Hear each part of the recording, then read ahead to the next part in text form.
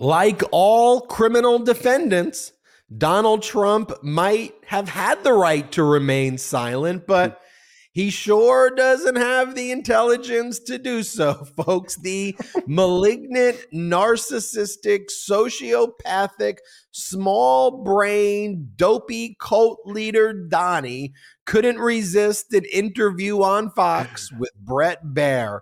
And let's just call it what it was, a MAGA red bloodbath, folks. And Bret Baier completely exposed Donald Trump, fact-checked him, and got Trump to confess to multiple crimes, like over and over again. This interview aired just moments before we went live, but guess what? We have all the highlights ready for you.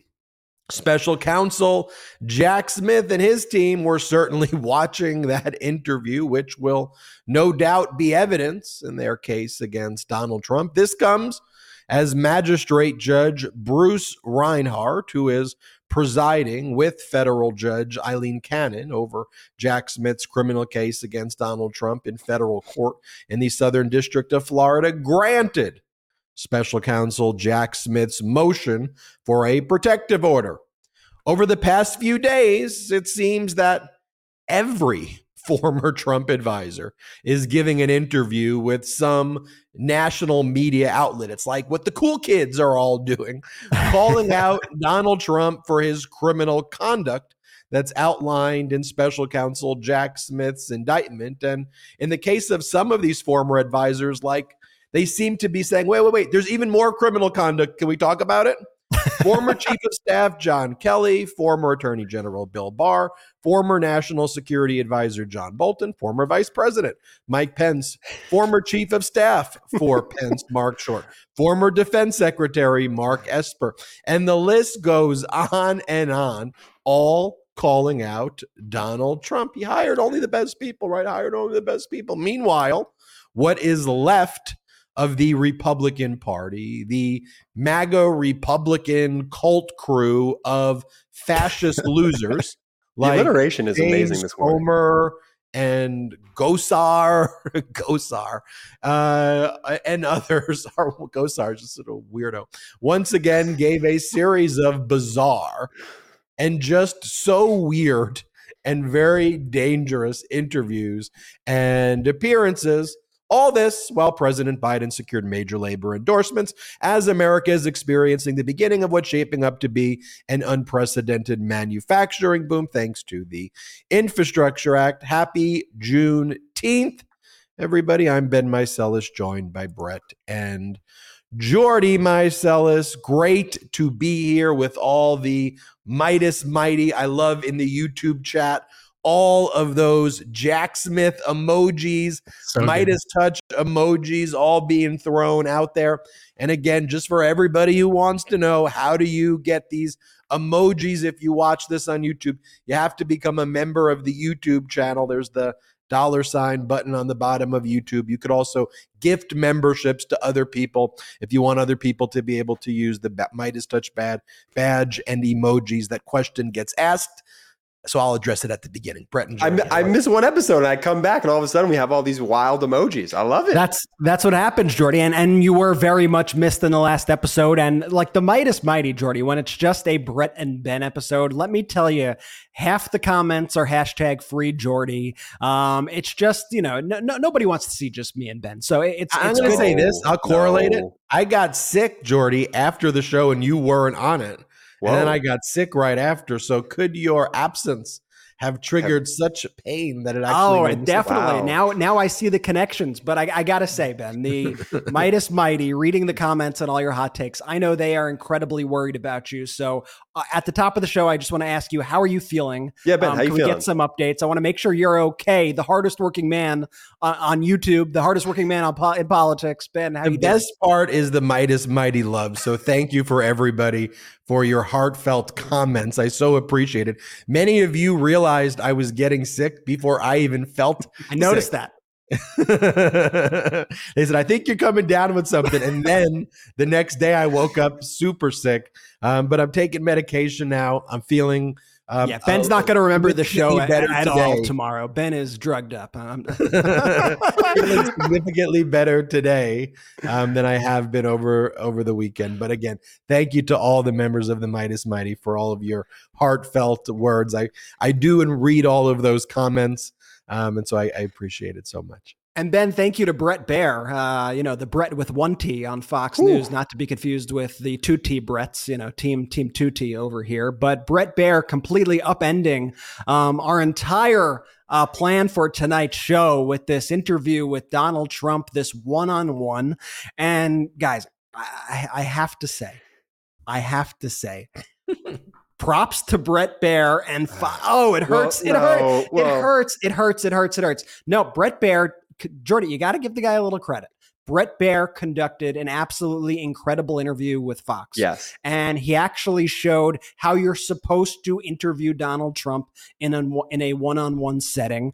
It is the complete antithesis, honestly, of what we saw with CNN's town hall, where there was minimal pushback and they filled a crowd and did a live show where you just had MAGA cultists screaming at the moderator and laughing. But this interview, I have to say, was one of the best interviews with Trump that I have seen probably since the interview with Jonathan Swan during COVID when he was talking about, you remember when he held his feet to the fire? Really good. And I am very excited to break down these clips for the Meidas Mighty and go through it. Jordy, I know you got a lot of clips, and I think I stole your intro as well. So first, how you doing? And what are your thoughts on the new news that just dropped? No, I'm doing well. It's great to be here. Always love show nights. My favorite nights of the week. The Bret Baier thing, the reason why I was moaning and groaning is because you're right. It's a really strong interview. That's how diabolical Fox quote unquote news is. These anchors of theirs, especially Bret Baier, a really competent guy, like actually knows what he's doing at all times. And so when they lean into the evilness, when they lean into the fascists, when they lean into the culture wars, it's just such a deranged approach to delivering news and media. And when they finally want to actually act normal, they do get props for it because it is a good interview. And we'll show you the clips from it right now, making Donald Trump look like a dang fool on live TV. A lot of people were saying, why didn't special counsel Jack Smith ask for a gag order? Why didn't special counsel Jack Smith ask for restrictions? Because of this. Yeah. Okay.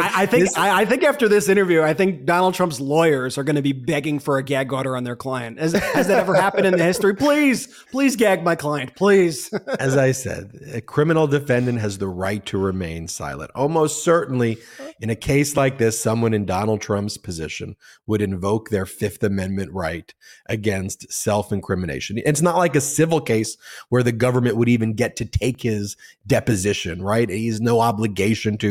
He can invoke his fifth the whole time. But Donald Trump did one better than even giving the government a deposition. It was like, all right, here's what I'm going to do. I'm going to confess, and I'm going to do it in sound bites. So you could just take my sound bites and just go, boom, Donald Trump said this, Exhibit A. Boom, Donald Trump said this, Exhibit B. Boom, Donald Trump said this, Exhibit C. And because it is a statement against a party opponent, it is an exception to the hearsay rule. So it just comes in.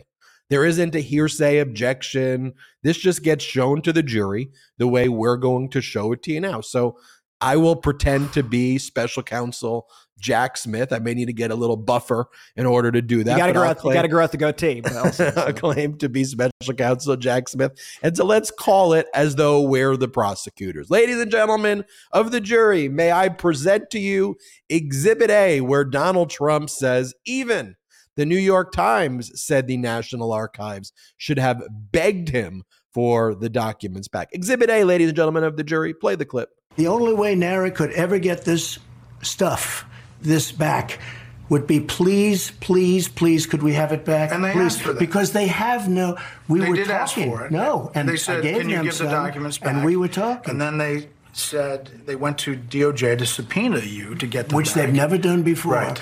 And but why not just hand them over then? Because I had boxes. I want to go through the boxes and get all my personal things out. I don't want to hand that over to NARA yet. And I was very busy, as you've sort of seen. Yeah, but I've according been to very, the very indictment, busy. you then tell this aide to move to other locations after telling your lawyers to say you'd fully complied with the subpoena when you hadn't. But before I send boxes over, I have to take all of my things out. These boxes were interspersed with all sorts of things. You just heard criminal defendant Donald Trump just state is a confession. But if you're not convinced, may I show you Exhibit B, where Donald Trump says that he has every right to keep these classified records, thus admitting to his theft. I have every right to have those boxes. This is purely a Presidential Records Act. This is not a criminal thing. You've heard testimony from his former Attorney General, Bill Barr, who just contradicted what Donald Trump said. And so what does Donald Trump say about his own former Attorney General who actually states the law correctly? Let's play Exhibit C. And by the way, when Bill Barr, who's, a coward, Bill Barr was a coward. Bill Barr didn't do what he was supposed to do. I fired him, and he has great hatred, and that's okay, because some people do, and some people love me very much. He didn't resign. I asked him, give me a letter immediately, because he didn't have the courage to go after so many different things, and you and I have discussed it before, but he was a coward. And he obviously doesn't like me too much, and there are a lot of people that don't, and there are a lot of people that feel just the opposite. Now his former Attorney General, who he hired, who says that he violated the law. Now the former Attorney General, he's a coward. He's a coward. And then let's Bill see Barr what Donald did Trump says. so Let's pull up. much. Bill Barr did so much to protect this guy from criminality for years. And this is how Donald Trump repays him. And Donald, there's a tweet, which I don't have right here, but there's even a tweet where Donald Trump acknowledges that Bill Barr did resign at the end of the term. Bill Barr saved Donald Trump from the Mueller report. Bill Barr helped go after Donald Trump's political enemies. And Donald Trump, like everybody who enters his orbit, threw him right under the bus here the second that it became convenient. Ridiculous. That's the thing, with that whole FD 1023 form issue, right? So Bill Barr was trying to actually do all the cover-ups he could for Donald Trump.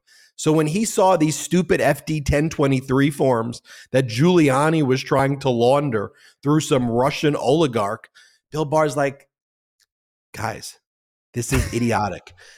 It's already idiotic what you're trying to have me do. But you see, this FD 1023 form is going to screw up all the stuff I'm trying to do for you with Hunter because it's nonsense. It's from a Russian oligarch connected with Putin. So Bill Barr is, Jordy, like to your point, talking about diabolical. Bill Barr was trying to come up with every plan to cover up all of Donald Trump's crimes. And after doing the work for Donald Trump, undercutting Mueller, think about how Machiavellian and disgusting and frankly, criminality that Bill Barr engaged in for Donald Trump. And now they treat him in Republican world. They act like Bill Barr is a Marxist.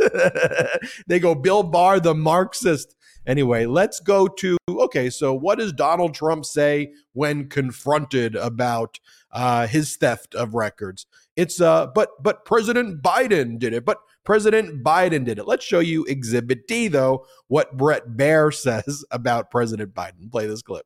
Other presidents, when they leave, they take the papers. They have thousands and thousands. Obama had it. Nixon had it. Carter had Their it. The argument Bushes is that had these it. are super sensitive national security documents. I'm All right, so here's, I'm sure you'll see real super sensitive that Biden has, because Biden has far more than anybody's ever kept. And he turned them over when asked. No, he but didn't. He that's still what hasn't given says. the 1,850 boxes that's stored at the University of Delaware. In fact, they're fighting them in court, and they're fighting them.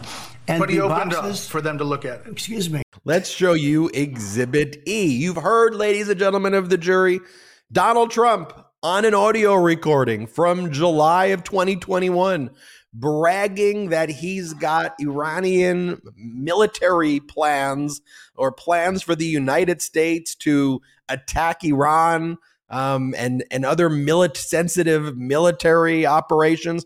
And Trump was showing it to like random dudes. Ladies and gentlemen of the jury, I don't know if Jack Smith's going to say random dudes, but Donald Trump showing it to these random ghostwriters for Mark Meadows and saying, doesn't this make me cooler than Chairman Mark Milley, Chairman of the Joint Chiefs of Staff, General Mark Milley? Aren't I the winner here? And just showing random people our most sensitive documents. Well, Donald Trump was asked about the audio recording. Let's play Exhibit E. Trump talking about the recording of him. Play this clip. I don't want to dwell on it, but according to the indictment, you were here at Bedminster on July 21st, 2021, after you're no longer president, and you were recorded saying that you had a document detailing a plan of attack on another country that was prepared by the U.S. military for you when you were president, the Iran attack plan. You remember that?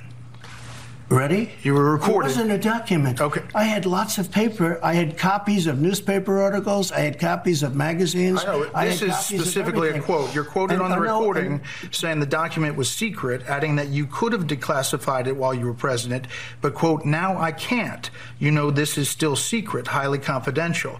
And the indictment cites the recording and the testimony from people in the room saying you showed it to people there that day. So you say on this on tape, it says just the opposite, that you can't declassify it. So why have it? When I said that I couldn't declassify it now, that's because I wasn't president. I never made any bones about that. When I'm not president, I can't declassify. And that's what you said. You didn't declassify it. I said no. I said I couldn't. But that wasn't a document, Brett.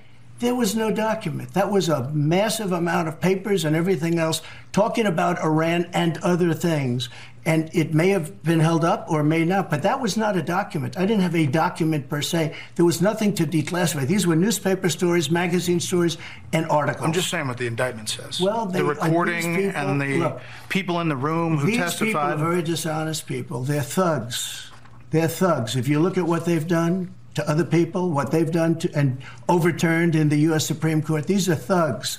The suggestion was that you wanted this as evidence that the military, the chairman of the Joint Chiefs, General Milley, had preemptively sent you plans for a possible attack on Iran and that you didn't order that to happen. That's the suggestion. I never ordered it to happen, no. But that's why you wanted the document. I don't think I've ever seen a document from Milley. Milley, frankly, was incompetent. The last one I'd want to attack with as my leader would be Milley. They were dumps. I just showed him dumps of paper. I just held them. So were they the classified documents? They may have been held up. They may not have been held up. Yeah. Mark Milley's a horrible person. Brett, you don't get it. I have the power to declassify. They weren't classified. They weren't classified. Brett, I'm just saying words right now, okay? I'm just basically saying words.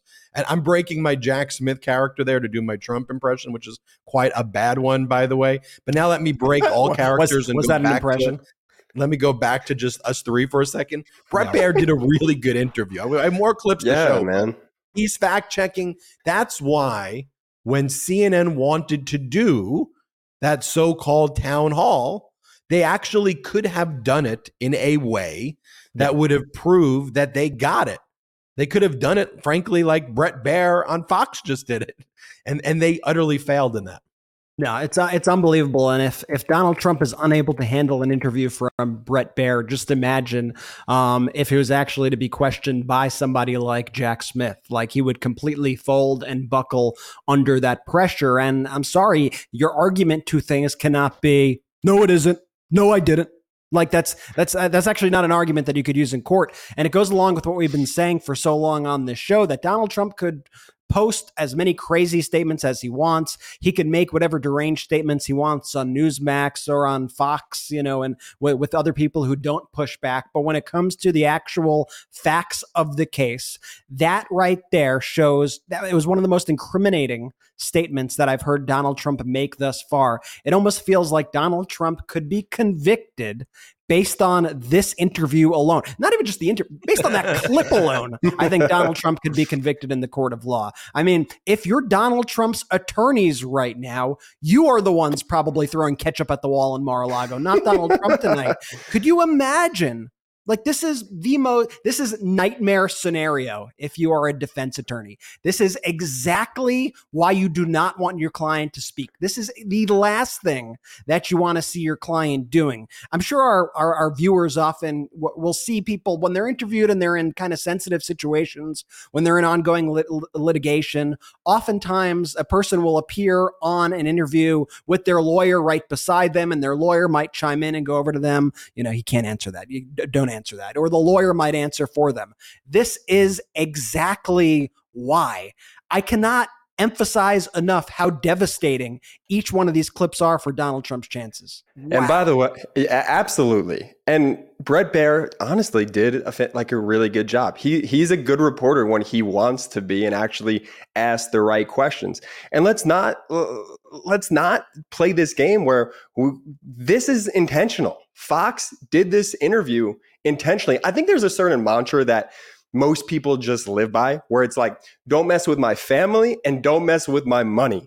And Fox blames Trump for the Dominion settlement, for that lawsuit. There's some deep-rooted issues with that. And make no mistake about it. The reason why Bret Baier is doing that interview and not a Sean Hannity is because they know that Bret Baier is actually going to ask the questions and get to the heart of real journalism, at least as far as Fox standards go.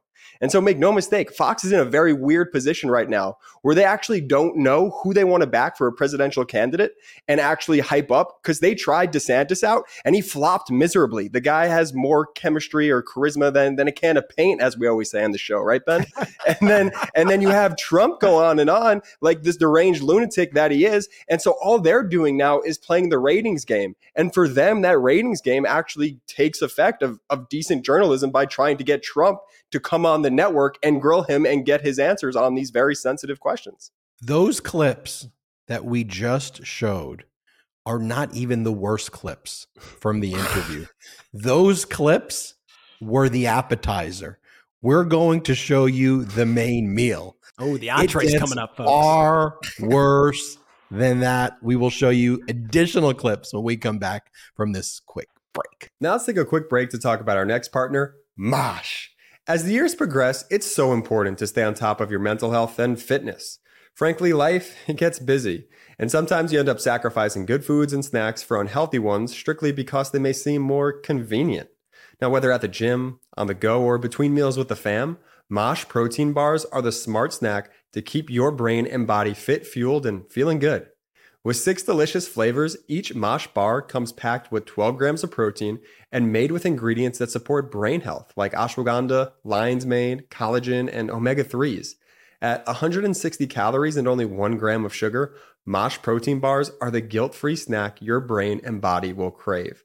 Your brain, it's your number one tool, which is why Mosh protein bars were mindfully formulated by some of the world's top neuroscientists and functional nutritionists. Founded by Patrick Schwarzenegger and Maria Shriver, Mosh is a mission-driven brain health and wellness company that donates a portion of all proceeds to support women's brain research through the Women's Alzheimer's Movement at Cleveland Clinic.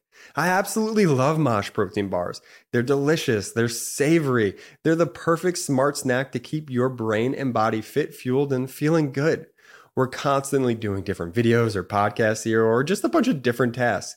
So I'm able to enjoy Mosh protein bars easily and enjoyably throughout the day whenever I need it. Don't settle with a mediocre snack when you can nourish your body and mind with the fuel it needs to succeed. So whether you're at the gym, on the go, or just living your best life, Mosh protein bars will keep your brain and body fit, fueled, and feeling good. Head to moshlife.com/Midas to save 20% off plus free shipping on your first 6-count trial pack. That's 20% off plus free shipping on your first 6-count trial pack, which includes all 6 mouth-watering flavors. moshlife.com/Midas. If you have a family like I do, you know how much your loved ones depend on you. In a worst-case scenario, you wouldn't want them to worry about money. Policy Genius was built to modernize the life insurance industry. Their technology makes it easy to compare life insurance quotes from America's top insurers in just a few clicks to find your lowest prices. Now with Policy Genius, you can find life insurance policies that start at just $25 per month for $1 million of coverage.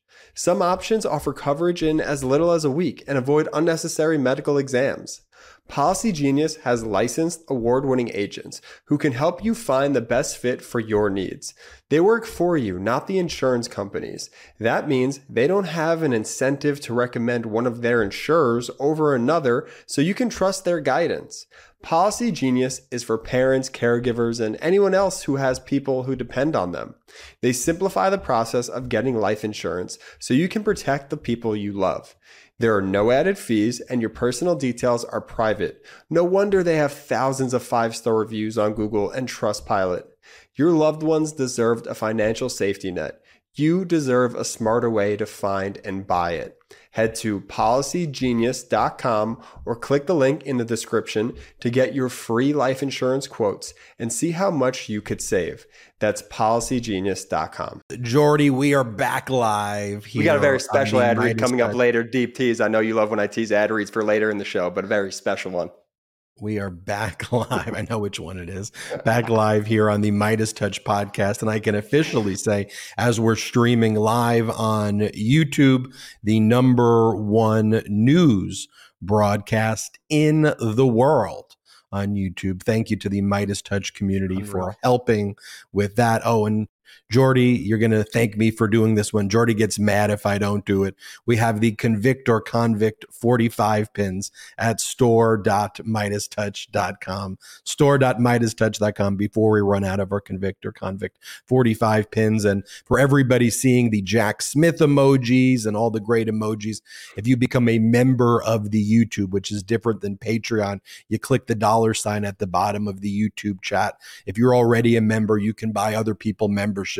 That opens up the library of emojis. And I see the comments. People want Ben, Brett, Jordy, Popak, Karen Friedman, Agnifilo, Texas Paul. They want more. They want more. Don't have that yet. We just have Jack Smith and some other cool ones, but we will make those emojis once we figure out how to do that. All right, back to me playing my role of special counsel Jack Smith. I think we're on Exhibit F. If I'm doubling exhibits, it's okay. This is not a real trial, and we're just showing you we're just showing you the interview clips that Donald Trump just gave in the interview with who is it? Bret Baier.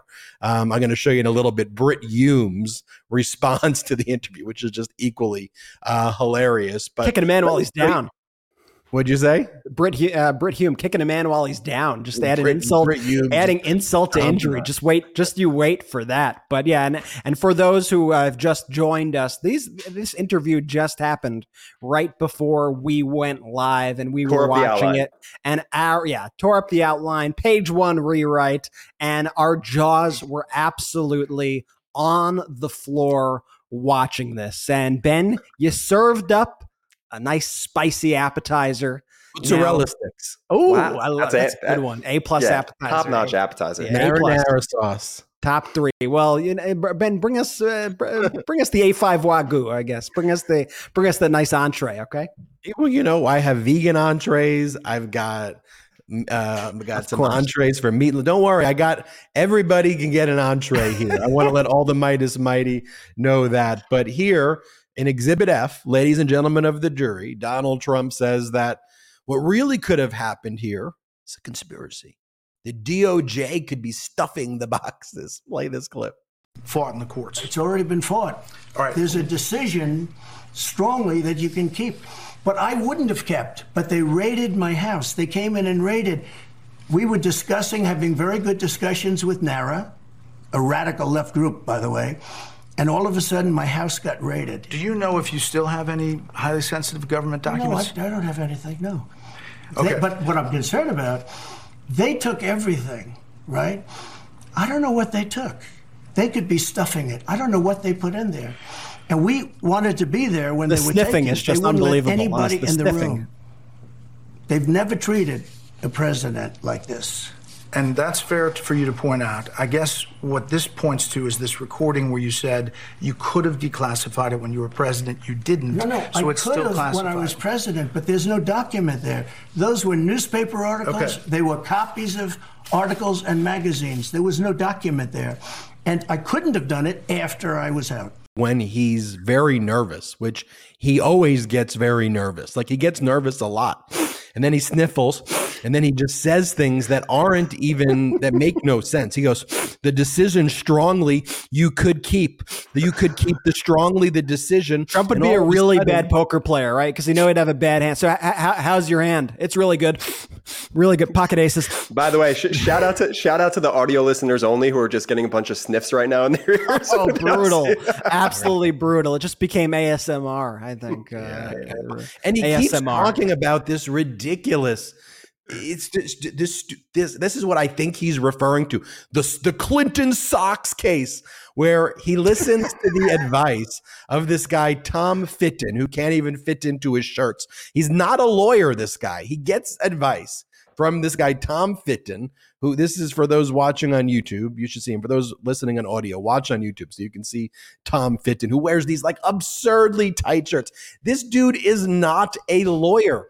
He never went to law school. And this is just the low standards for the GOP, because with Jim Jordan, who chairs the House Judiciary Committee, you can at least say, well, at least Jim Jordan went to law school. Like, yes, he never passed the bar exam. He's not a licensed lawyer. But at least with Jim Jordan, you can say he went to a law school that will allow him to at least pretend to be a licensed lawyer, even though he's not. This Tom Fitton guy never even attended one day in law school. And this Sox case, the stupid freaking Sox case that they talk about, Fitton lost the case in 2012. The court looked at Fitton's stupid lawsuit and said, you're suing Bill Clinton? It's 2012. You're trying. That's what the court said. The court was like, you can't sue the National Archives in 2012 to compel Bill Clinton to turn over personal notes that Bill Clinton took in 1999 for his personal autobiography. And they call it the Sox case, they being MAGA, because apparently Bill Clinton kept the notes for his autobiography in a sock drawer, they said. And the court was like, I don't have jurisdiction to hear this idiotic lawsuit. You can't sue the National Archives, Tom Fitton, and their personal notes for a personal autobiography. Same thing. If Donald Trump was actually writing a personal autobiography, again, not stealing letters that he received while he was in office from like genocidal maniacs abroad like Kim Jong-un. Donald Trump's book is Letters I Received, okay? He published letters. But if Donald Trump wanted to write an autobiography and took personal notes under the Presidential Records Act, he would go to the National Archives right away. They wouldn't have to chase him down. And he would say, hey, I wrote this book. Okay, these are my personal notes about the book. And then if he forgot to do it, he could go back later and go, look, these are my personal notes. It's not classified records. It's not like plans to attack foreign nations or nuclear codes. That's not what the Clinton case was about. And the court dismissed it for lack of jurisdiction. Anyway, I just always have to mention, whenever you hear the Sox case, it was an idiotic, frivolous case brought by the guy who can't fit into his shirts intentionally, I should say. This is what Donald Trump says about former Vice President Pence. What am I on? Exhibit G? Am I on Exhibit G? This is what Trump says about Pence. You might have to throw the letter system out at this point. No, actually, Ben's doing an incredible job sticking with the correct letters. I've been keeping track. He hasn't missed one. So here's Pence. Keep going. A very low standard, if I know my Here's the Pence clip. Your Vice President Mike Pence says he's, quote, deeply troubled by what's in the indictment. And he says, quote, the indictment contains serious charges and I cannot defend what's alleged. Mike Pence had documents that were classified. And he turned them over. No, he didn't turn them over. He got caught. His lawyers found some documents and then he turned them over. Why did he have them? He shouldn't be saying that because he had classified documents. And immediately they said, oh, that's okay. And I suppose it's going to be okay with Biden, too, even though he has them in Chinatown, even though he has them in Delaware, and probably 100 times more than I have. So you're not worried about this case? Based on the law, zero. Presidential Records Act, plus the Clinton case, which was won by Clinton as president because he took He took tapes of leaders in his socks. Zero. Okay. Zero. And every good lawyer has said it, and you've seen that. Every good lawyer has said that. Obviously, there are others who push back. And this was a weaponization of politics. This was a weaponization of the White House. This was a horrible thing. A candidate that's leading, I'm leading Biden by a lot, they go out and they weaponize.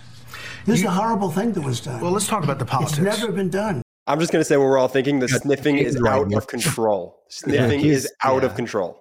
Yeah, can someone get this guy a Claritin or something, please? I don't know. Can you imagine though Trump at a poker table, like just sitting there, with his cards? Everybody's like, stoic, and then you turn to him and he's like, So then the topic turned, the conversation turned to some other topics, and Bret Baier did a great job here as well. I won't do the exhibits anymore because I don't think this would be an exhibit. Special counsel Jack Smith would show the jury, Jordy. Okay. I know my alphabet. I know my alphabet. I honestly, we have no proof of that at this point. Where we know up to G, I believe. Show the jury Exhibit H, even though there's no reason to show them. Oh, show off, humble brag. This is Donald Trump again lying about the 2020 election and claiming that he won, and Bret Baier saying you lost. What do you say to that female independent suburban voter who feels that way, to win her back? First of all, I won in 2020 by a lot, okay? Let's get that straight. I won in 2020. You know that and if you look at all of the tapes, if you look at everything that you want to look at, you take a look at Truth to Vote, where they have people stuffing the ballot boxes on tapes, or Mr. President, let's go to recent. Well, wait a minute. Let's go to recent. FBI Twitter. Let's go to recent. The 51 agents, all corrupt stuff, Brett. Understand about the Hunter Biden, no, but all that's cheating fair on things. The election. But that's cheating on the election. You lost the 2020 election. Brett, you take a look at all of the stuff ballots. You take a look at all of the things, including things like the 51 intelligence agents. There were recounts in all of the swing states. There was not significant widespread We're trying fraud. to get recounts, real recounts, not just numbers of votes widespread cast. corruption. There was not a sense of that. There were lawsuits, more than 50 of them, by your lawyers, some in front of judges that you appointed. Look at Wisconsin. That came out with no evidence. Wisconsin has practically admitted it was rigged. Other states are doing the same right now, and it's continuing. There have been reviews of every potential case of voter fraud in 6 battleground states, and they found fewer than 475 cases. You know why? Because they didn't look at the right things. Okay, Brett. are you going to be counting? They were counting ballots, not the authenticity of the ballot. The ballots were fake ballots. Was a very rigged election. Are you going to go? This is how you're going to tell that independent suburban woman voter to vote for you? We're off to winning an election, and I think we're winning very well. The end. So this is how you're going to tell the independent suburban woman. This is how you're going to win them over. That's what you're going to say. Trump is cooked here. Trump got cooked by Bret Baier. This is absolutely stunning to watch. Just draw on the floor. Once again, you can't, your response to facts in court, especially, cannot be, no, it's not. Yeah, I did. Yeah, I won. Like that just doesn't hold up. And luckily, Bret Baier here was prepared with the facts. It's like, dude, you have lost dozens and dozens and dozens of cases before many judges that you appointed. This stuff has been litigated in court. You lost every single time. There have been recounts over and over. There have been audits over and over. There have been a tremendous waste of money and resources to make sure that this election had the highest integrity imaginable. And when they did the recounts, you actually lost more, by more when they did the recounts. That's what kept happening every single time. And Donald Trump's response, oh yeah, those are the fake ballots. No, those weren't real ballots. Fake ballots. This guy is deranged. This guy is completely flailing. And Donald Trump has spent so much time in front of favorable audiences, in front of softball interviewers. And I think when he went into Fox, I don't think this is what he expected. I think he was shell-shocked being, in this experience. But by the way, I think it's exactly what Fox expected. That's why, again, it was Bret Baier and not a Sean Hannity, not a buddy of Trump. They made him look like a dang fool. on national, on a global stage. They did that very intentionally. And Brett, question for you. Bret Baier conducting this interview and Trump saying, but Brett. Do you take kind of like some pride in that? Like almost like you're actually conducting the interview and Trump is like saying, Brett, stop being mean to me, Brett. Great question. Yeah. No. Great question. No, however, I have been confused a little bit when Ben does his Jack Smith impression and he says, Brett. I am getting a little confused if he's speaking to me or not, because I've noticed Ben's Jack Smith impression isn't exactly much different than him just using his own voice. So it gets... Kindred spirits, me and Jack. Wow, I like that. My Jack Smith impression is how I envision myself.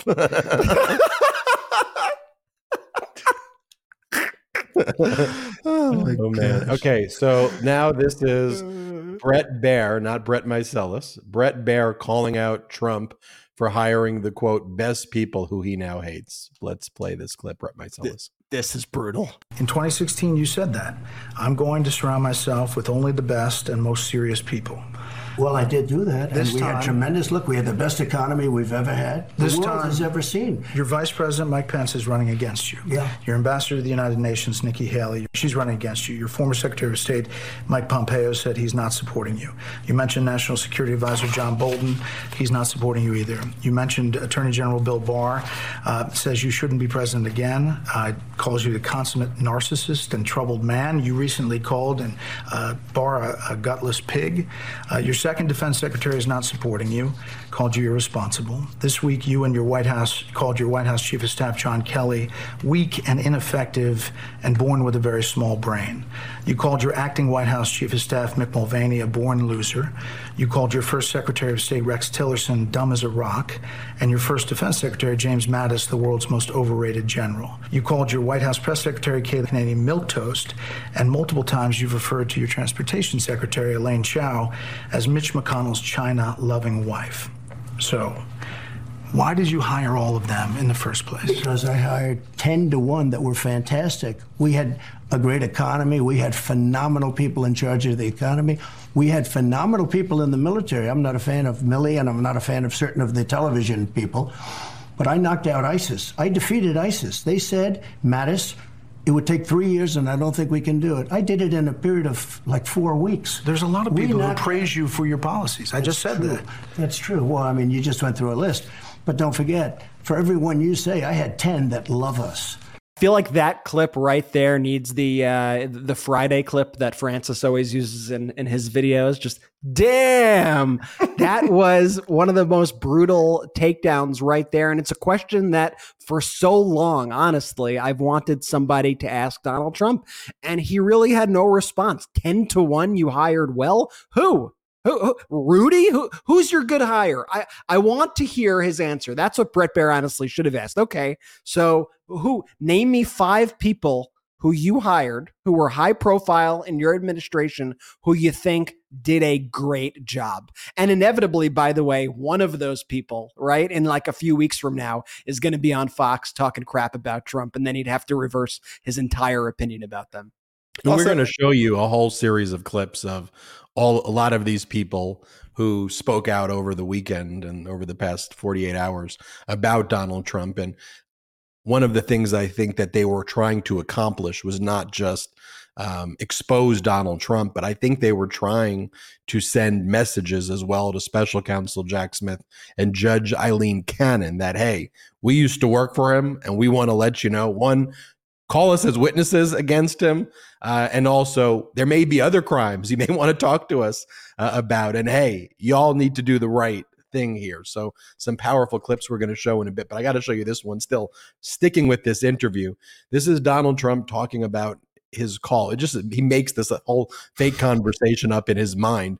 But he does it in the way that if you asked, like, a first grader and like a question, and the first grader was just lying about like a story, like, well, what did you say to your friend Vlad? And he's like, well, I told Vlad that you should not be bad man. I told him, do not be a bad man, Vlad. And what did Vlad say? And what did Vlad say to you, Donnie? Oh, Vlad said, you scare me, Don. You scare me, Don. Like, it's at a level that is like, I mean, the guy's a freaking maniac. Like, the guy is a deranged maniac. Where if you had if you had a family member, friend, coworker, anybody who behaved like this, you would be like involuntary psychiatric hold. Like immediately call up someone to and put him into an involuntary 5150 psychological hold. But the modern day MAGA Republican Party, they're like, you know what? Let's give this guy the military codes again. Let's let him run it again. Show this clip of Donald Trump about his call with Vladimir Putin. Play it. Look, I talked to him. I said, if you do it, there's going to be hell to pay. It's going to be a catastrophe. Don't do it. He said, no, you won't do that. I told him I was going to do something. He said, no, you will not do that. I said, I will, Vladimir, I will do it. I'm going to do it. And you know what? He didn't believe me. Whatever.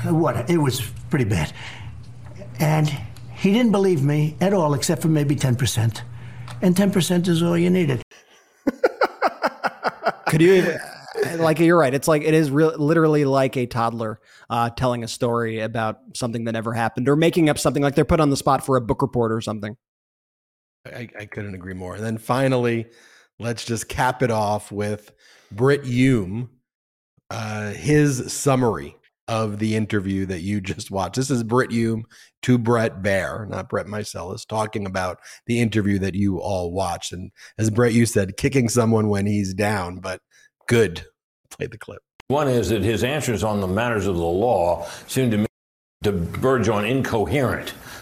He seemed to be saying that the documents were really his, and that he didn't give them back when he was requested to do so, and when they were subpoenaed, because he wasn't ready to, because he hadn't sorted them and separated the classified information or whatever from his golf shirts or whatever he was saying. It was not altogether clear what he was saying, but he seemed to believe that the documents were his, that he had declassified them, evidence to the contrary, and therefore he could do whatever he wanted with them, which I don't think is going to hold up in court. Secondly, when you asked him what his pitch was to the kind of suburban female voter that he had lost in 2020, his answer was to talk about how he didn't lose the 2020 election. I don't think that's an appealing message for the future, and I'm sure his legal and political advisors were wincing all the way through his answers on both those points. And for our audio listeners that did not watch that video, that interview conducted again with Bret Baier following the Trump interview was on Fox. It was on Fox News. This was such a clear and deliberate setup by Fox to really stick it to Trump, in my personal opinion. And it's so predictable, right?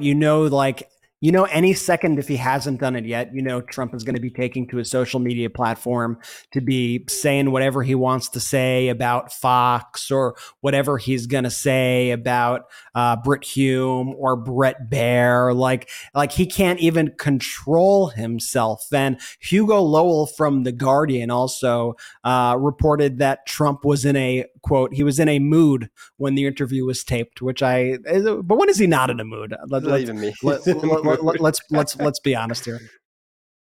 Yeah. So we got so much more to show you here on the Midas Touch podcast, and so many clips of former Trump advisors and aides from the very top of the Trump administration who are now taking it upon themselves to go on channels like Fox News, like CNN, to just continue to kick Donald Trump while he is down, continue to turn against Trump, and in our opinion here at the Midas Touch podcast, also make a very important signal to prosecutors, to the judge in the case. This has been an interesting development to watch over the past few days, past few weeks, and I think this is only going to pick up. You're not going to want to miss this. More here on the Midas Touch podcast right when we get back. Do not go anywhere. I know a lot of you watching are entrepreneurs. You run your own business. Heck, I run my own business too.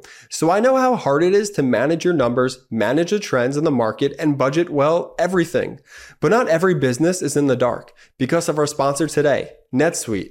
NetSuite gives you the visibility and control you need to make better decisions faster. And for the first time in NetSuite's 25 years as the #1 cloud financial system, you can defer payment of a full NetSuite implementation for 6 months. There's no payment and no interest for 6 months.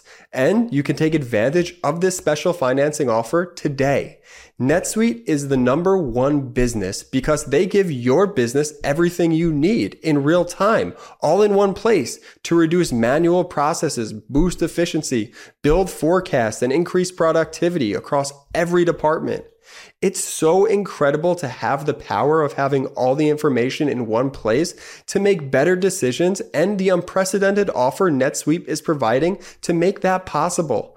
More than 36,000 companies have already upgraded to NetSuite, gaining visibility and control over their financials, inventory, HR, e-commerce, and more. If you've been sizing NetSuite up to make the switch, then you know this deal is unprecedented. No interest, no payments. Take advantage of this special financing offer at netsuite.com/Midas. That's netsuite.com/Midas to get the visibility and control you need to weather any storm.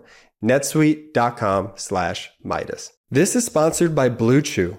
Let's talk about sex. Guys, remember the days when you were always ready to go? Now you can increase your performance and get that extra confidence in bed. Listen up. BlueChew.com. Blue Chew is a unique online service that delivers the same active ingredients as Viagra, Cialis, and Levitra, but in chewable tablets and at a fraction of the cost. You can take them anytime, day or night, so you can plan ahead or be ready whenever an opportunity arises. The process is simple. Sign up at BlueChew.com, consult with one of their licensed medical providers, and once you're approved, you'll receive your prescription within days. The best part, it's all done online. So no visits to the doctor's office, no awkward conversations, and no waiting in line at the pharmacy. Blue Chew's tablets are made in the USA and prepared and shipped direct to your door in discreet packaging. Does it work? Don't think you need it? Try it free for a month and see. You're gonna love it. You could be missing out on the best lovemaking of your life. With Blue Chew, men everywhere are excited to see the postman. Why? Because when your package has arrived, your package has arrived. Blue Chew wants to help you have better sex. Discover your options at BlueChew.com. Chew it and do it. And we've got a special deal for our listeners. Try Blue Chew free when you use our promo code Midas at checkout. Just pay $5 for shipping. That's BlueChew.com, promo code Midas to receive your first month free. Visit BlueChew.com for more details and important safety. And we thank Blue Chew for sponsoring this. Wow, Jordy, I thought that Brett Baer interview left me speechless, Nope. but Hey, we love after all those ad our reads, pro-democracy, extra speechless. our pro-democracy sponsors on this podcast. We love them all. If you're interested in any of the products that we're I appreciate offering, the creative decision that you made there to go where with the robe with the reed, I think really made that reed really special. And Jordy changed into the robe during the commercial break. So He's wearing a robe right now. So yeah. for our audio listeners, I might stick with it. You could be watching Jordy in a robe if you subscribe. it could be. And I want to, we're about to play in a second. Former top Trump officials absolutely destroying Donald Trump on live TV, very deliberately going on channels like Fox, going on CBS, going on CNN to send a stark message to Donald Trump, to send a very clear message to the Department of Justice, to send a very clear message, I think, to the judge, to send a clear message to the American people. I mean, these are the people who for so long have had to speak out. And I'm not going to pretend that I have respect for these people. You know that meme, like you finally, you agree with the worst person, it's like the picture of the guy from the Onion article. That's how I feel with all these clips. I'll find it and I'll throw it up in a bit. You know what you're talking about, B. But before we get into these clips, I want to make sure that everybody watching our YouTube channel right now is subscribed to the Midas Touch podcast on audio. Anywhere you find podcasts, make sure you go search the Midas Touch podcast. There's also a link in the description. Make sure you get new episodes every single day in your podcast feed. Ben, What do we got here? Right now, I checked during the ad break. The Midas Touch podcast right now on YouTube. In the first segment, we were the #1 news video live stream on all of YouTube. And before we took that ad break, at least, we were the #1 live stream of all of YouTube in all of the world. Let's go. In any category. And it's thanks to the Midas Mighty community out there. So I just, before getting into the segment, I mean, thank you. I mean, we were doing this when there was, 50 people, 100 people, 200 people in the chat. And most of those crew is still with us today. So thank you for being there with us from day one, to all the OGs out there. For everyone just joining this pro-democracy community, welcome. For those who have joined recently, thank you so much for your support. There it is, proof that this is actually the #1 live stream of all of YouTube in all categories right now. And also, if you're seeing on YouTube the emojis and you want to get involved in the emoji stuff, it just shows you that I'm dating myself also here. You press the $ on the YouTube chat, and then you can get a membership that allows you to get a Midas Touch badge and do the emojis. And also, if you're already a member of the YouTube channel, it's different than Patreon. If you're already a member of the YouTube channel, you can then buy memberships for other people. And then if you want to receive a membership, you can click the $ as well. And I think it says that you want to participate in the memberships. And all of that helps grow this independent media platforms and pays for the research and the editing and all of that. We don't have outside investors. So that's one of the ways we fund this operation. All right. Back in Ben's day, they called emojis hieroglyphics. So cold-blooded, B. Cold-blooded. It's rough. All right. Speaking of cold-blooded, this is Pence's former chief of staff, Mark Short, ripping Donald Trump for his pardons on one of the weekend shows. Play the clip. And when it comes to pardons, candidly, one of the most unseemly parts of the end of our administration was the pardons that Donald Trump gave to cocaine traffickers, to family members, to people guilty of violent crimes. And so I think we have to have a real conversation. What would people actually do with the power of a pardon? There's a couple people on that stage that have been governors understand it, but I think if you look actually at even Donald Trump's record when it came to pardons, it was indefensible of people getting $750,000 to lobbyists to try to gain a pardon.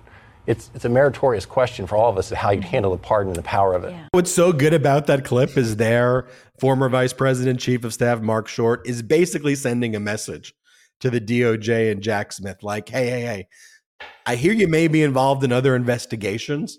Can we focus on the pardons? Put me in, coach. Coach, put me in. I'm ready to talk about. That's what he was doing there, Brett and Jordy. Mm-hmm. Yeah, no, it couldn't be clearer. Hey, pardons, and what was that about? $750,000, and we're talking about cocaine dealers. Anyone? Are you hearing me? Hello. You might as well have been hello. We're talking about cocaine dealers, everybody. All right, let's play this next clip. This is Bill Barr, who's just been a thorn in Trump's side right now after Bill Barr did everything to cover up Donald Trump's crimes. And Donald Trump turned on Bill Barr immediately, called Bill Barr a gutless pig and a coward. And Bill Barr's just out there every day right now, just showing how ridiculous Trump's legal theory is. Brett, to your point, it's like, I don't have respect for Bill Barr, but when he's saying the truth like this, it certainly reinforces when even you've lost Bill Barr. And what is the MAGA Republican Party? Play this clip. Do you believe he lied to the Justice Department? Do I personally believe it? Yes, I do. And do you believe that he continues to claim that he has all these privileges and rights under the Presidential Records Act? Is he mischaracterizing the act? Absolutely. The legal theory by which he gets to take battle plans and sensitive national security information as his personal papers is absurd. It's just as wacky as the legal doctrine they came up with for, having the vice president unilaterally determine who won the election. The whole purpose of the statute, the Presidential Records Act, was to stop presidents from taking official documents out of the White House. It was passed after Watergate. That's the whole purpose of it. And therefore, it restricted what a president can take. It says it's purely private, that had nothing to do with the deliberations of government policy. Obviously, these documents are not purely private. It's obvious. And they're not even now arguing that it's purely private. What they're saying is the president just has sweeping discretion to say they are, even though they squarely don't fall within the definition. It's an absurd argument. I just like when they ask him, like, so do you believe he lied? He goes, personally, yeah. 100%. He goes, so what do you think about his theory?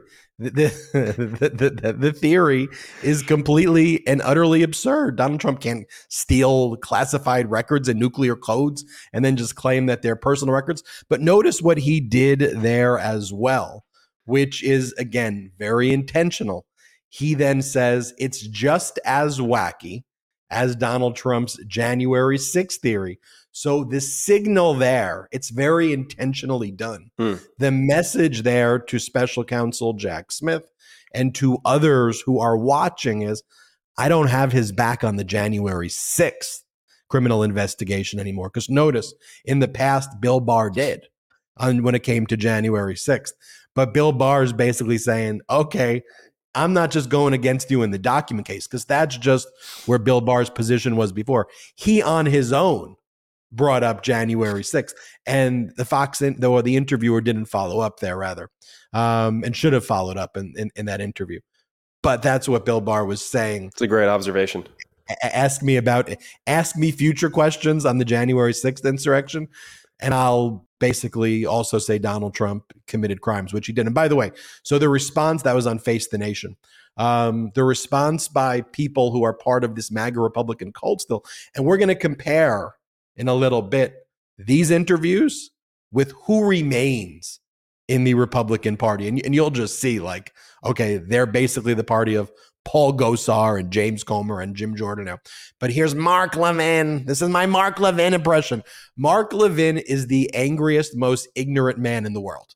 Like, one of them. Like, well, he's up there, right? Like, he literally talks like that. Like, the impression everything he really says is angry. And here, Mark Levin, one of Donald Trump's biggest right-wing propagandists, responds to Bill Barr. Bill Barr, this is where the MAGA Republicans are. He goes, a very angry and ignorant man. Do we have the post? This is what Mark Levin posted. Like, this is literally describing himself. Like, if you took away the image below and just had Mark Levin's face, and then it said a very angry and ignorant man, it would be like this perfect tombstone one day. Yeah, it would be like he signed the note, like he signed the note. He's signing off. Yeah. Signing off, like a photo of him. Like, you just need an arrow pointing to his face. You need a dash. It basically does it. All right.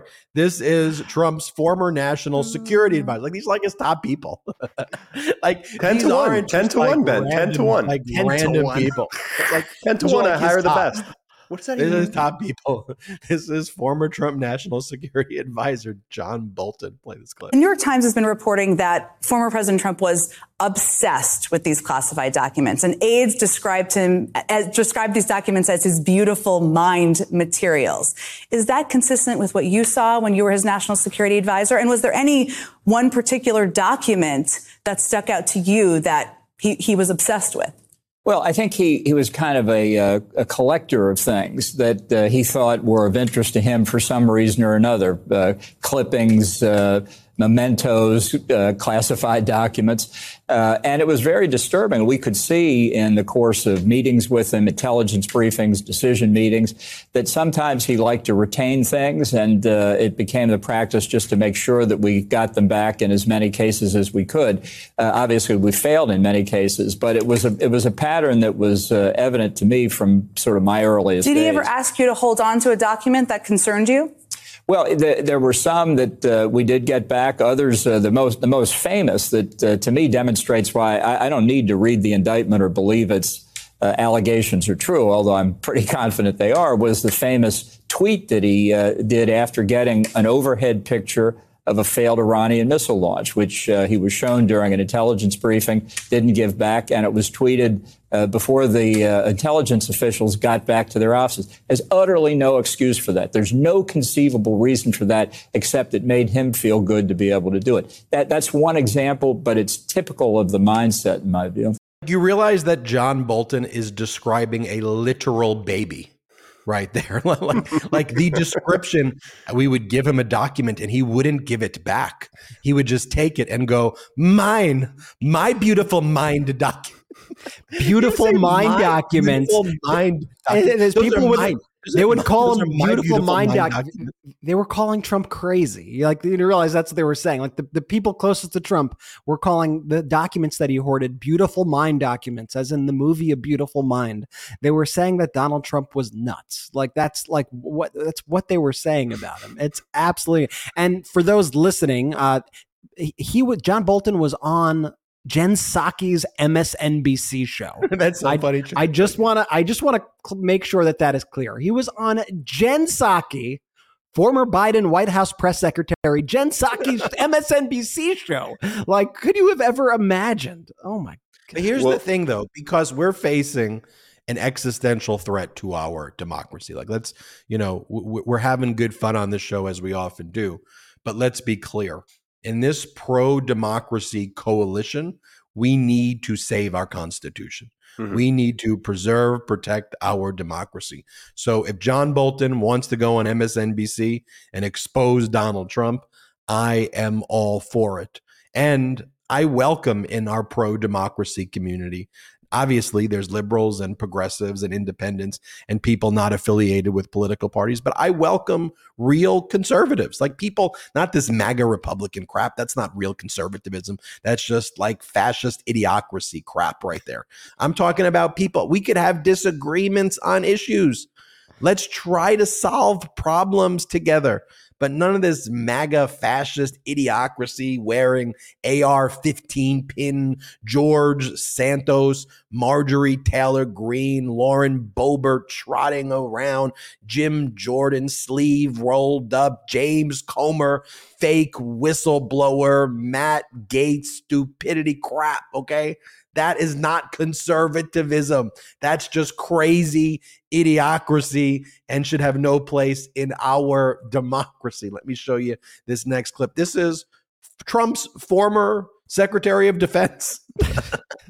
Who do we have left? Like who's Chris Christie, but because Chris Christie's been pretty funny. I mean in the administration, like who has not come out on TV. 10-1, Brett. 10-1. 10-1. You're right, Jordan. 10-1. 10-1. Here is my former Secretary of Defense Mark Esper on Jake Tapper Sunday. Play this clip. Do you think his actions put America's national security at risk?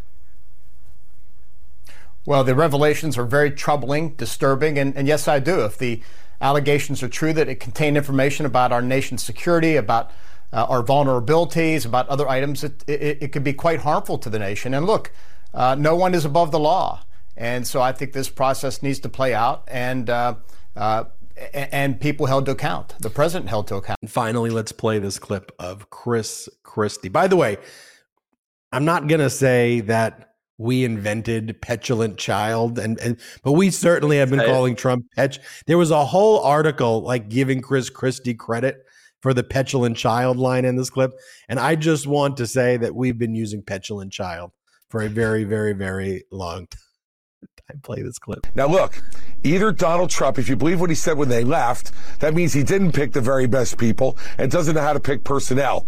If you believe what he said at the beginning, the great stuff, then this guy is the worst manager in the history of the American presidency. Either way, Republicans should listen to what he says. He's a petulant child when someone disagrees with him.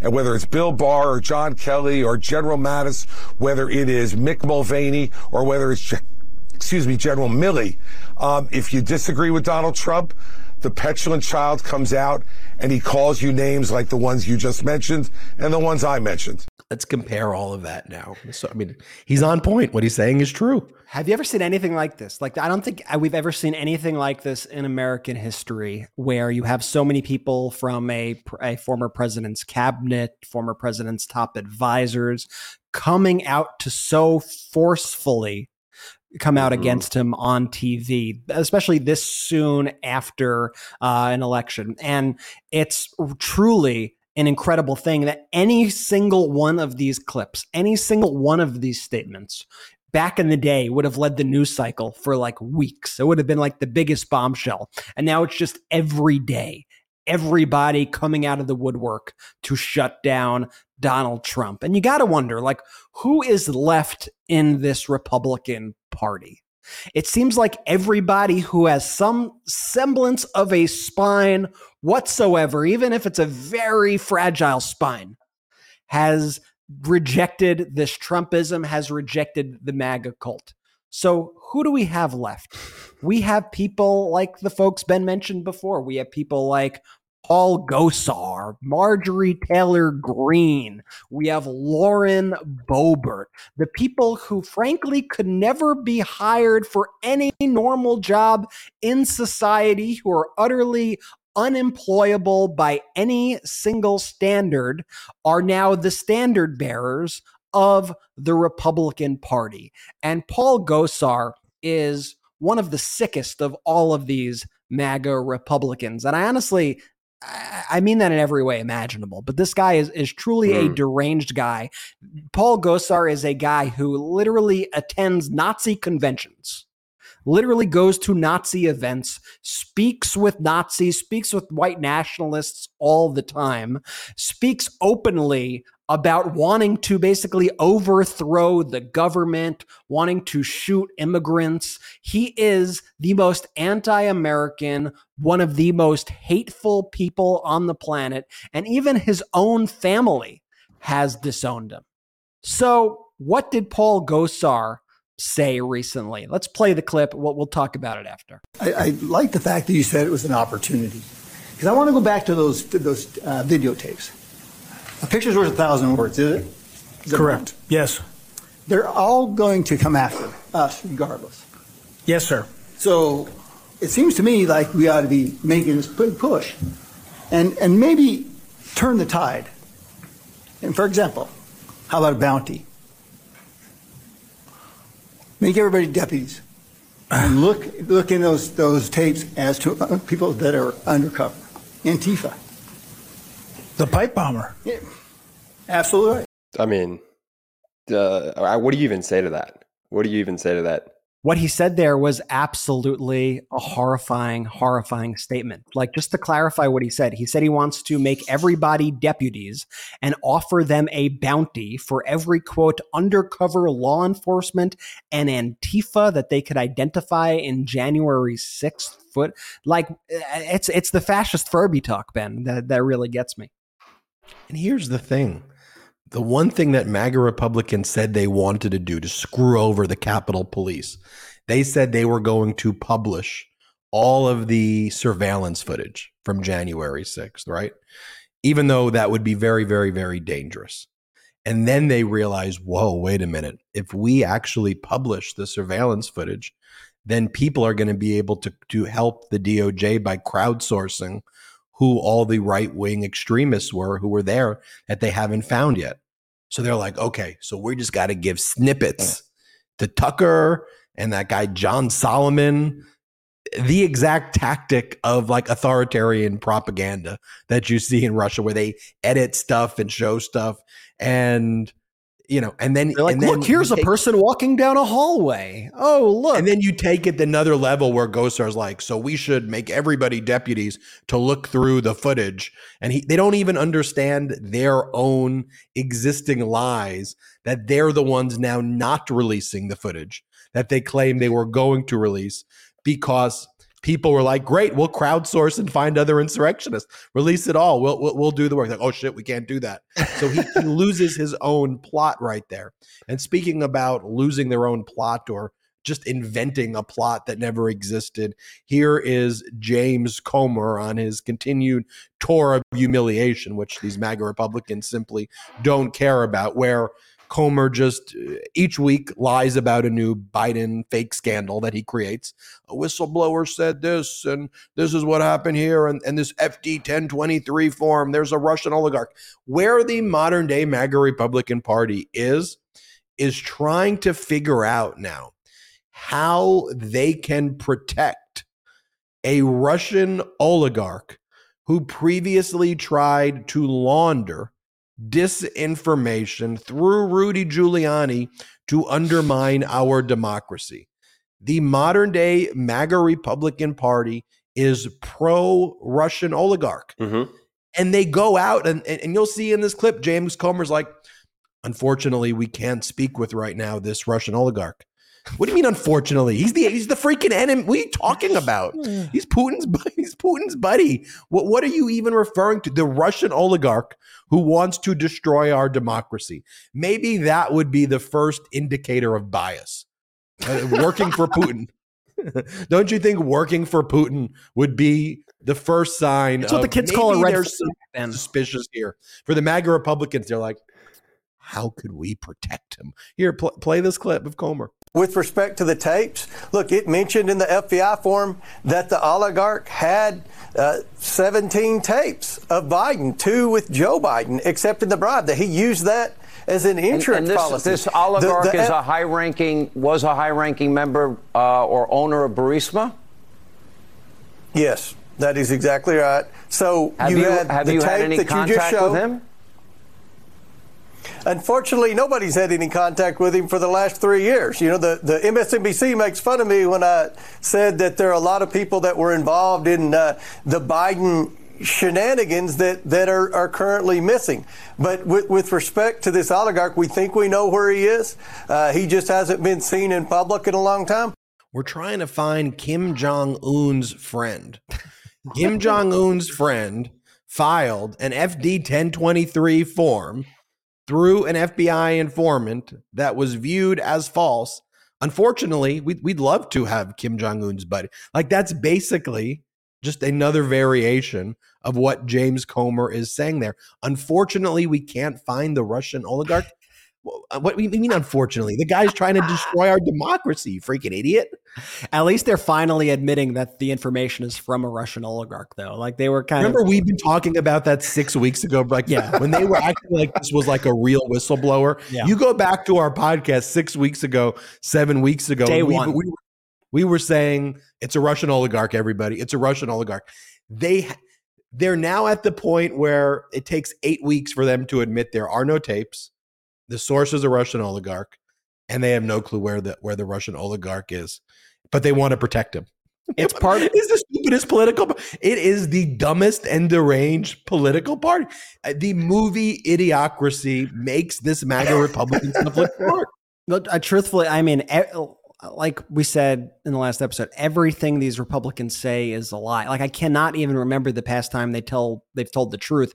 And the lies that they tell are so obvious and so large that it just seems so ridiculous, but that's all by design, right? The bigger the lie, the famous Voltaire quote, if you can make people believe absurdities, you could have them commit atrocities, paraphrasing there from memory. But that's the gist of the Republican Party. And, you know, not to spend a whole load of time on it, but it was like, over the weekend when they held LA Pride Night at the Dodgers game, and like all the Republicans rushed to say, it was completely empty. Everybody boycotted it. Well done, conservatives. Well done, conservative. We really, really, really did it. The stadium, no one showed up. No one showed up to the game. And like, all you had to do was turn on the TV to see tens of thousands of fans at this Dodgers game. Not only did people show up to the game, but they actually had more people show up to this game than show up to the normal games. The game was actually sold out, and they had an attendance of 49,074 people compared to the league. Like, don't you think they say like is most a lie? Don't you think like most Americans though are looking at that and they're just wondering like, wait, okay, what's the new one? Wait. We're boycotting the Dodgers now. The Republicans got. What are we winning? What are we winning here? Okay, we were doing Bud Light, and now and then Target, and then somehow Mr. Potato Head. Are we still doing Are we still doing gas stoves? Are we on to air? And what about the M&M? Does anyone know the M&Ms?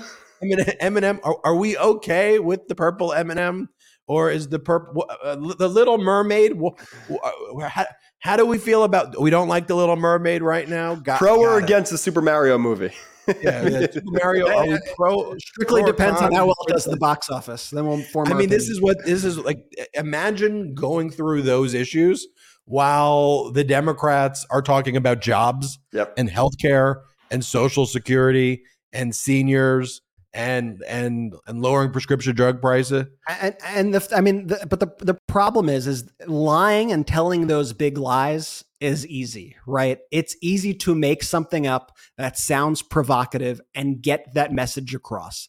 But sometimes explaining the nuances of a situation, delving into facts, delving into statistics could be much more complicated. But the truth is, there are ways to present information, factual information, that is not complicated. But there are truly very few people out there in the Democratic Party who are able to actually combat this disinformation head on. And somebody who we've seen recently who is truly, truly incredible at pushing back on the lies and pushing back at this constant gaslighting, this post-truth narrative that we see from the Republicans is California Governor Gavin Newsom, who went on Hannity's show on Fox, which to most people I would recommend do not go on there, right? You would say just a bad idea. Like why give the guy any legitimacy? You know, he's just going to speak over you. But there are a few people who actually have the skill to go on these shows. I would say Pete Buttigieg is another person like that, and who's actually able to combat the disinformation head on.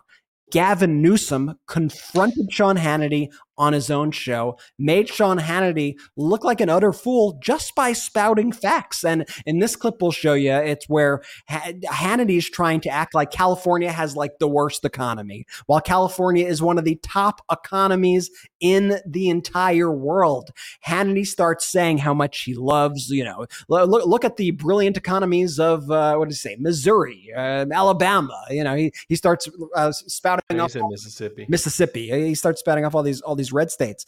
And Gavin Newsom clapped back with just a clear assessment of the facts. And I don't think Hannity also knew what he was going to get with this interview, but it certainly did not go the way he expected. Here's this clip of Gavin Newsom on Hannity, which is excellent. This is on its way to be the fourth largest economy in the world. What are you arguing for? Mississippi's economic policy? Does that mean literally that's what you're arguing for? Me, if I wanted the great the Kansas policy, it was a debacle. No economic growth. 71% of the GDP in America are blue counties. I would 71% of the GDP in America are blue counties. Progressive policies. Okay, that are paying high taxes and 71% of the country's wealth. 7 of the top 10 dependent states. Let's say you're right. Let's say you. No, we're subsidizing your states, Sean, because of your policies. I'm in New York. You're not subsidizing anything for me. But your philosophy. I'm getting the hell out of New York, though. Mississippi, Alabama, I'm all for it over New York or California. Right. Yeah. I mean, I love Mississippi. But what you're saying, I'm sure. Look, it's not personal. No, none of it. It's such a funny Hannity. Are you going to say the same thing? Like when Hannity is at the end, like you're not subsidizing my state. I live in New York, and then he realizes he had to remember his plot. He goes, wait a minute, I'm supposed to hate the state that I live in, but I'm getting the hell out of here. I'm moving to Alabama. I'm sure his bags are packed and he's already on his way. You realize that you could have done that. You could do that whenever you want to do that. Like literally the company that you work for is based in New York. Fox could be headquartered anywhere. They made a deliberate choice to be headquartered in New York.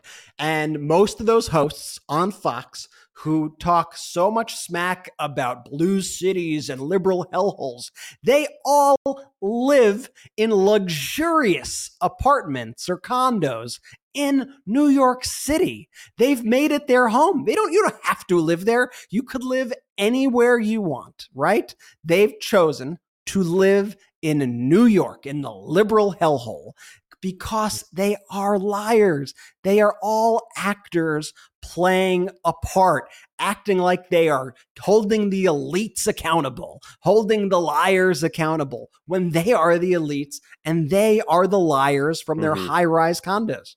We have their text messages, right? In the Dominion lawsuit, we got their messages. In their messages, they like, yeah, our viewers are idiots. Like they spend more time mocking their viewers than anybody else. And their viewers, just whatever, keep all good. No, that's the deep state. What are we mad at today? Dr. Seuss. Okay, Dr. Seuss. Everybody, we're mad at Dr. Seuss. What are we mad at? The number 6. Okay, number 7. Like, where is this going? Like, where does it go next with this utter absurdity? One legal piece of legal news from today that I just want to discuss. And then, Brett, I want to turn it over to you to talk about some Biden wins, though, is that Jack Smith, end of last week, filed a motion for a protective order on discovery material in the Trump criminal federal case.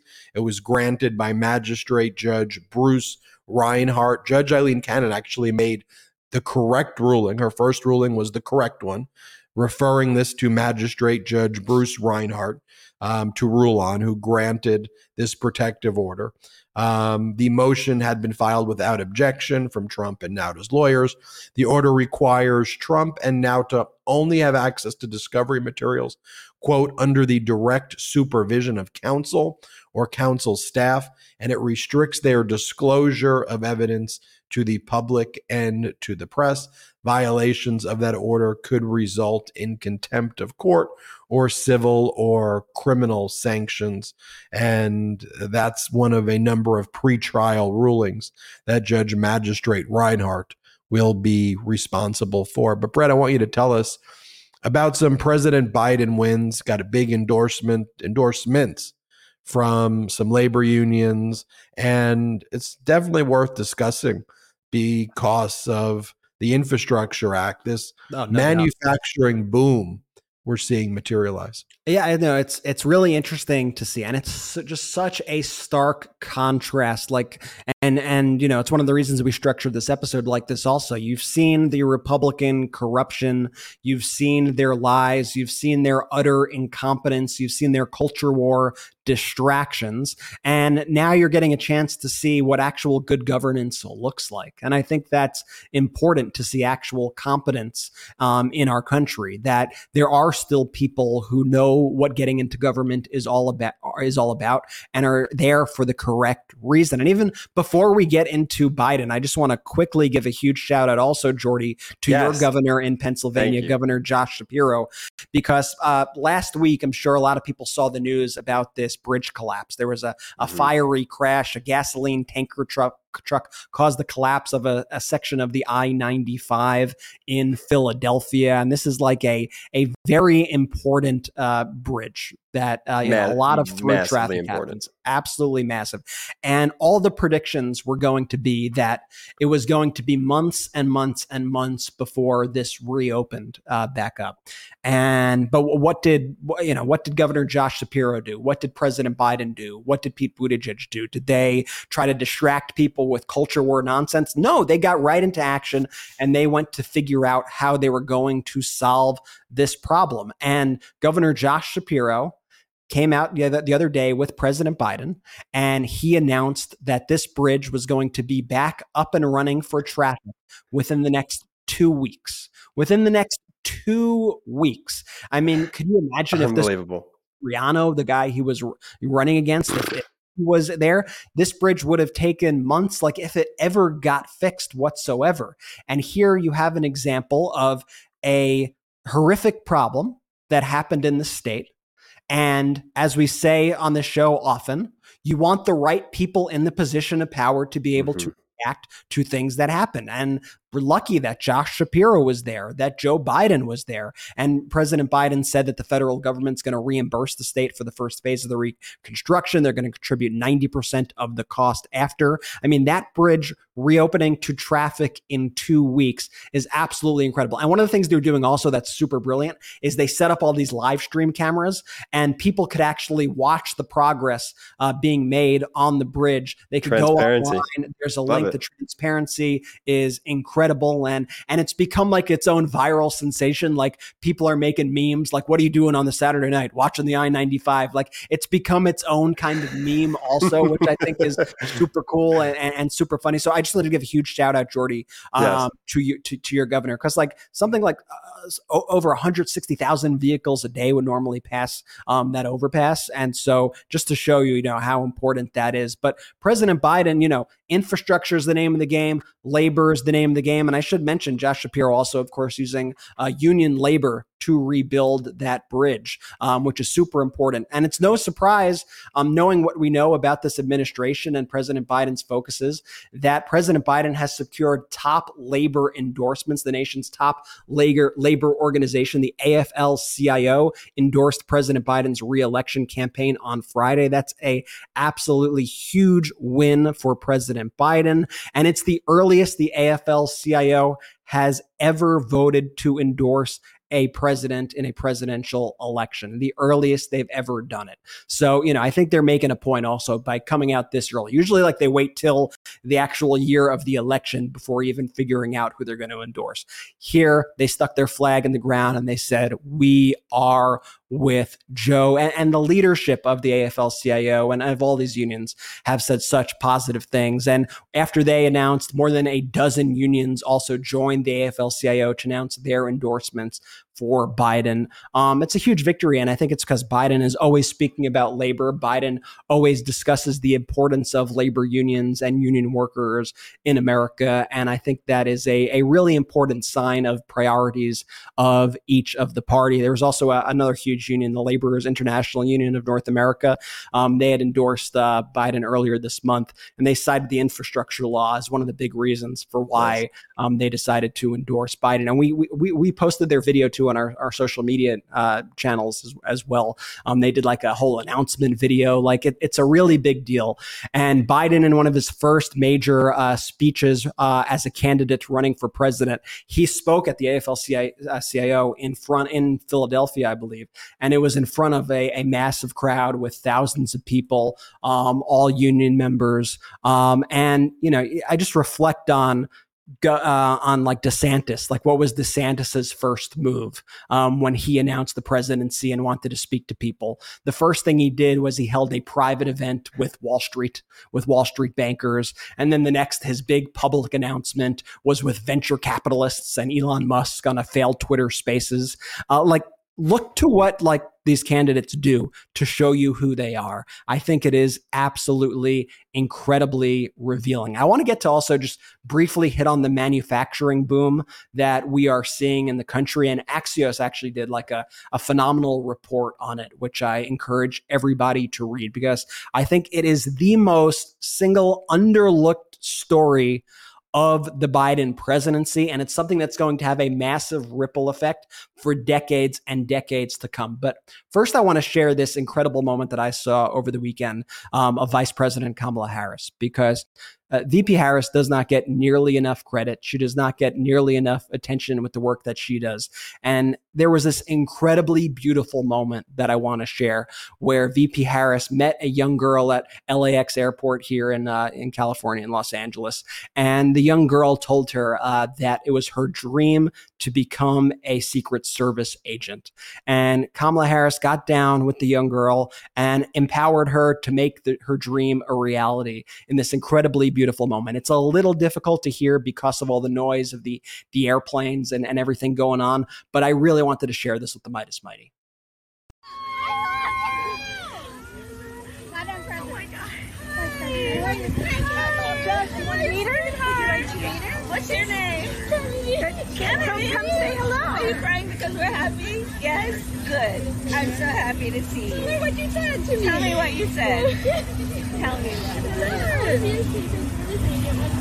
Do you want to be a Secret Service agent one day? I think so. Look at these Secret Service. Don't you see yourself? Absolutely, you could do it. Of course you can. Because you want to. You want to protect people. I can see that. And you care. You're going to be a great Secret Service agent. And I'm very proud of you.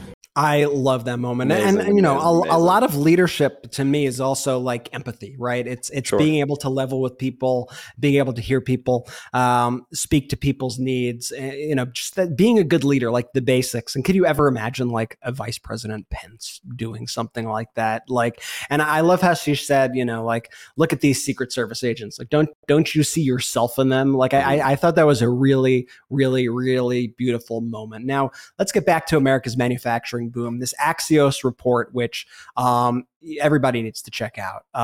They're reporting the massive new investments taking place in the U.S., and they say that it's going to shape the entire landscape of the United States and infrastructure for years and years to come, and that the United States has also become the envy of the world when it comes to manufacturing. You have other countries right now being like, damn, we cannot keep up with the United States and their manufacturing and their infrastructure projects.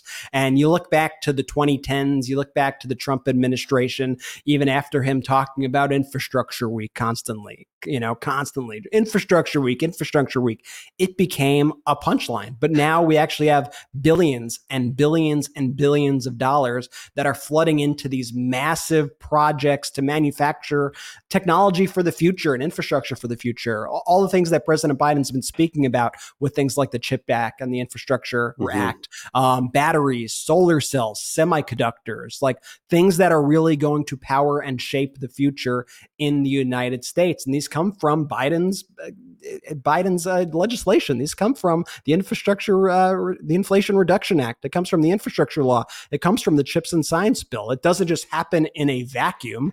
And you have all this demand, of course, when you have these projects. What else do you have? You have a lot of hiring. You have a lot of good paying, union secure, good jobs. It's all related. And finally, after so long, presidents speaking about infrastructure, Biden is actually implementing these infrastructure projects. Here's a quote from Joseph Quinlan, who's the head of CIO market strategy at Maryland Bank of America Private Bank, said in a report, "We believe the U.S. is in the early stages of a manufacturing super cycle." They're calling it a manufacturing super cycle.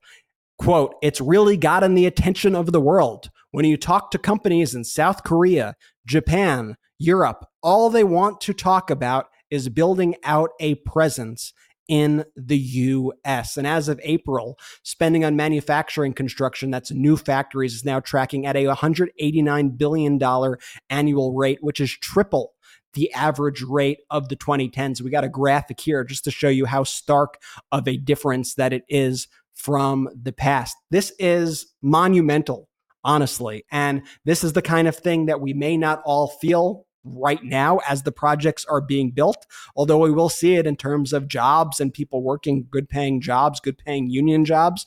But this is actually going to help set America apart from other nations in the future, help future-proof this country. And to me, easily one of the most underreported, if not the single most underreported story happening right now with this administration. And we have to be highlighting this good news. And by the way, as China's economy also has been slowing down, and recent data suggests that they are going in the opposite direction of us. So for all of these talking points, right, about Biden strong, Biden this, Biden not being strong enough with China and all of these things, you know, when Secretary Blinken, Secretary of State Blinken arrives in China, he's there in a position of strength. In that recent trip, given, Brett, the success that we're having now in manufacturing. This stuff needs to be talked about. I give Axios credit for reporting on it. But this is stuff that we all need to be talking about and sharing this message. And, you know, as I mentioned, this show that we're watching, that you're watching, but we're in this together, Meidas Mighty community. You know, one of the things I love about the community is how you all are the best messengers of this as well.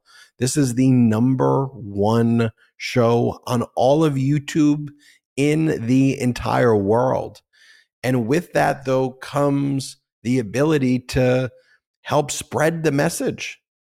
The more this channel grows, the more we can help spread the truth and just spread the facts. All this stuff is verifiable. And we appreciate you for talking to the family members and friends and coworkers, colleagues and neighbors about the show, about the Meidas Mighty community, about this pro-democracy community, continuing to grow this community and just spreading the word. So share these videos. Make sure you're subscribed to the YouTube channel. Again, I know Jordy will get mad at me if I don't mention it again. We've got the Convict 45 pins that we're running out at store.meidastouch.com. We got a bunch of other great gear as well at store.meidastouch.com. As I mentioned, one of the ways to help support this channel is on the bottom of, and it's a fun way to do it for the YouTube viewers, is there's that $sign at the bottom where you can get a membership to the YouTube channel, which is different than Patreon, which allows you to access these great emojis of Jack Smith and the Legal AF emoji and all of that. And you get the Meidas Touch badge. If you're already a member, you can you can gift memberships to other people. So we can try to have everybody, all 22 or 23,000 people who were here concurrently at some point, and then it ends up being several 100,000 people end up watching this. Sometimes it's around 1 million viewers of this. Everybody can try to get a badge. That would be super cool. Meidas Touch badge, and use all the emojis. That's that $sign at the bottom of YouTube. Also, this is separate, but if you want to become a member of our Patreon, on Patreon, we have first look access to our videos. We do a once a month live Zoom where everybody can meet us. The last one we did a few weeks back, we spent about 3 hours on. Brett Jordy and I were there. We met with everybody who wanted to join. We answered everybody's question.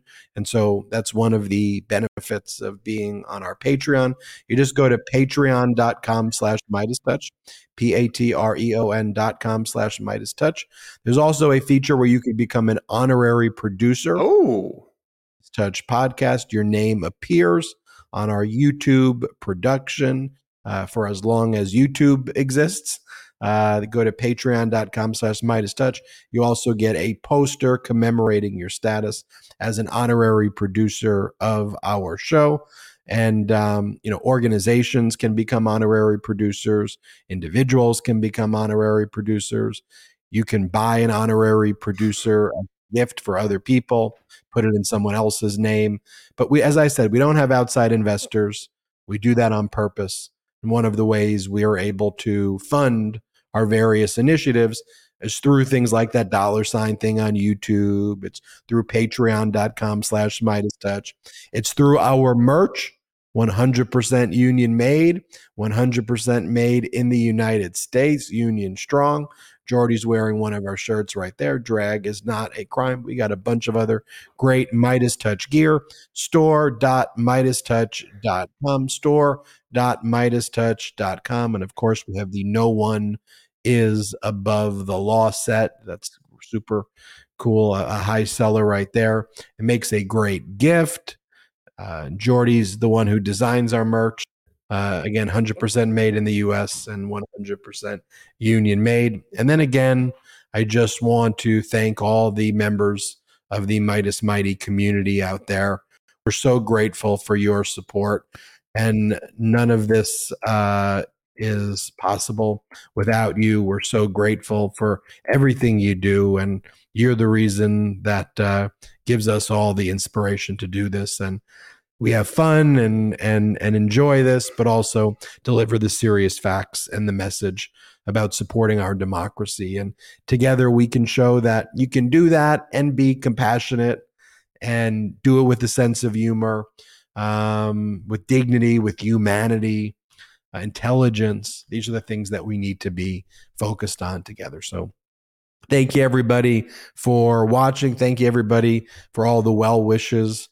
Yeah, Ben, everyone in the comments is like, Ben needs to get some rest. And so on behalf of the Meidas Mighty, I'm going to say also, why don't you get some rest? Some rest. You've exerted yourself A+ show tonight. A+. From the whole courtroom intro to the outro. You remembered the whole alphabet. Very impressed. Like, honestly, really good work. There was a lot of breaks in between when he was doing the exhibits. That's why I was saying it was impressive. You have to remember it. No, it's not true. We had a commenter also, Green Thumb, who said, "There's no way this is really live." So it's live. Just gonna call you out because we're live. This is live. Anything could happen. Anything. What's the name, Brett? Green Thumb? Green Thumb says. Says, you ready for this? Now you got Ben fired up. Wow. Ben wrote green on a pad. Piece of paper. I like that Ben has a pad though with no other notes. Ben. What are you talking about? Look at the notes I did. Let's see. Great. This is great audio pod chat. Those are Ben's beautiful mind notes to take it back to the beginning. I was keeping track of the alphabet. That's why you were able to do it. You're a good note taker. So Ben had an alphabet cheat sheet. He had an alphabet cheat sheet. Literally, Ben's note says less impressive. B comes after A. C. I saw it, folks. All right. We're having enough fun. Thanks. Shout out to the Meidas Mighty. Thank you so much for everything. Remember to go and subscribe to this on audio. Jordy, why don't you just go ahead and take it away for us, okay? Shout out to the Meidas Mighty. The Meidas Mighty standing strong against the fascists. We sing our song. We will get it right whenever. At Meidas Touch, we are unapologetically pro-democracy, and we demand justice and accountability. That's why we're spreading our message to Convict 45. That's right, gear up right now with your Convict 45 tees and pins at store.meidastouch.com. That's store.meidastouch.com.